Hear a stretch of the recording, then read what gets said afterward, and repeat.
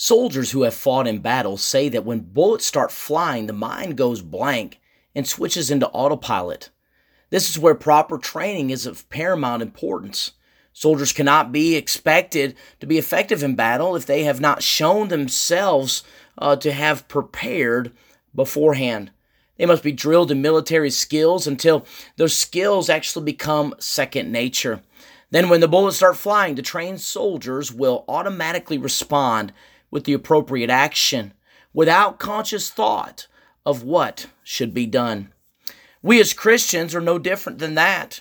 We must have some routines that are in our life that will help us in times of trials and in times of struggles. One of those routines is taking the Word of God and esteeming it every single day, to read your Bible every single day.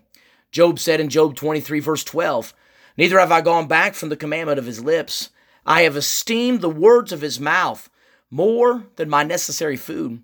He said, I could skip meals, I could skip what tastes good, but I got to have God's word every single day. So Christian, does that describe your life? If it doesn't, I want to give you a few brief things that would help you to get the Bible into your heart and your mind every single day. Number one, set a plan and a place to read it regularly. Take time to get in God's word every single day and create a routine in it. Maybe possibly number two, follow a Bible reading plan. There ain't nothing wrong with following a schedule of taking some time, getting into the Word of God, so that way you can qualify and quantify your successes. Number three, ask God to open up your mind that you may be able to understand His Word as you read it. He said in Psalm 119, verse 18, "Open thou mine eyes, that I may behold wondrous things out of thy law."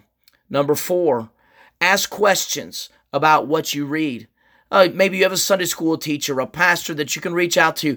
Ask him questions that you may be able to grow thereby. And then finally, number five, keep a journal or notebook that you can record verses and passages that the Holy Spirit speaks to you. This is a routine that we all need. If we don't have this routine, when the bullets start flying, then my friend, will it become second nature for us to share truth and to know truth? Or do we run, my friend, away from the enemy? God wants us to stand strong with the routine of reading His Word daily. My friend, this is Pastor Nick Keller with today's Minute to Mold message. God bless you.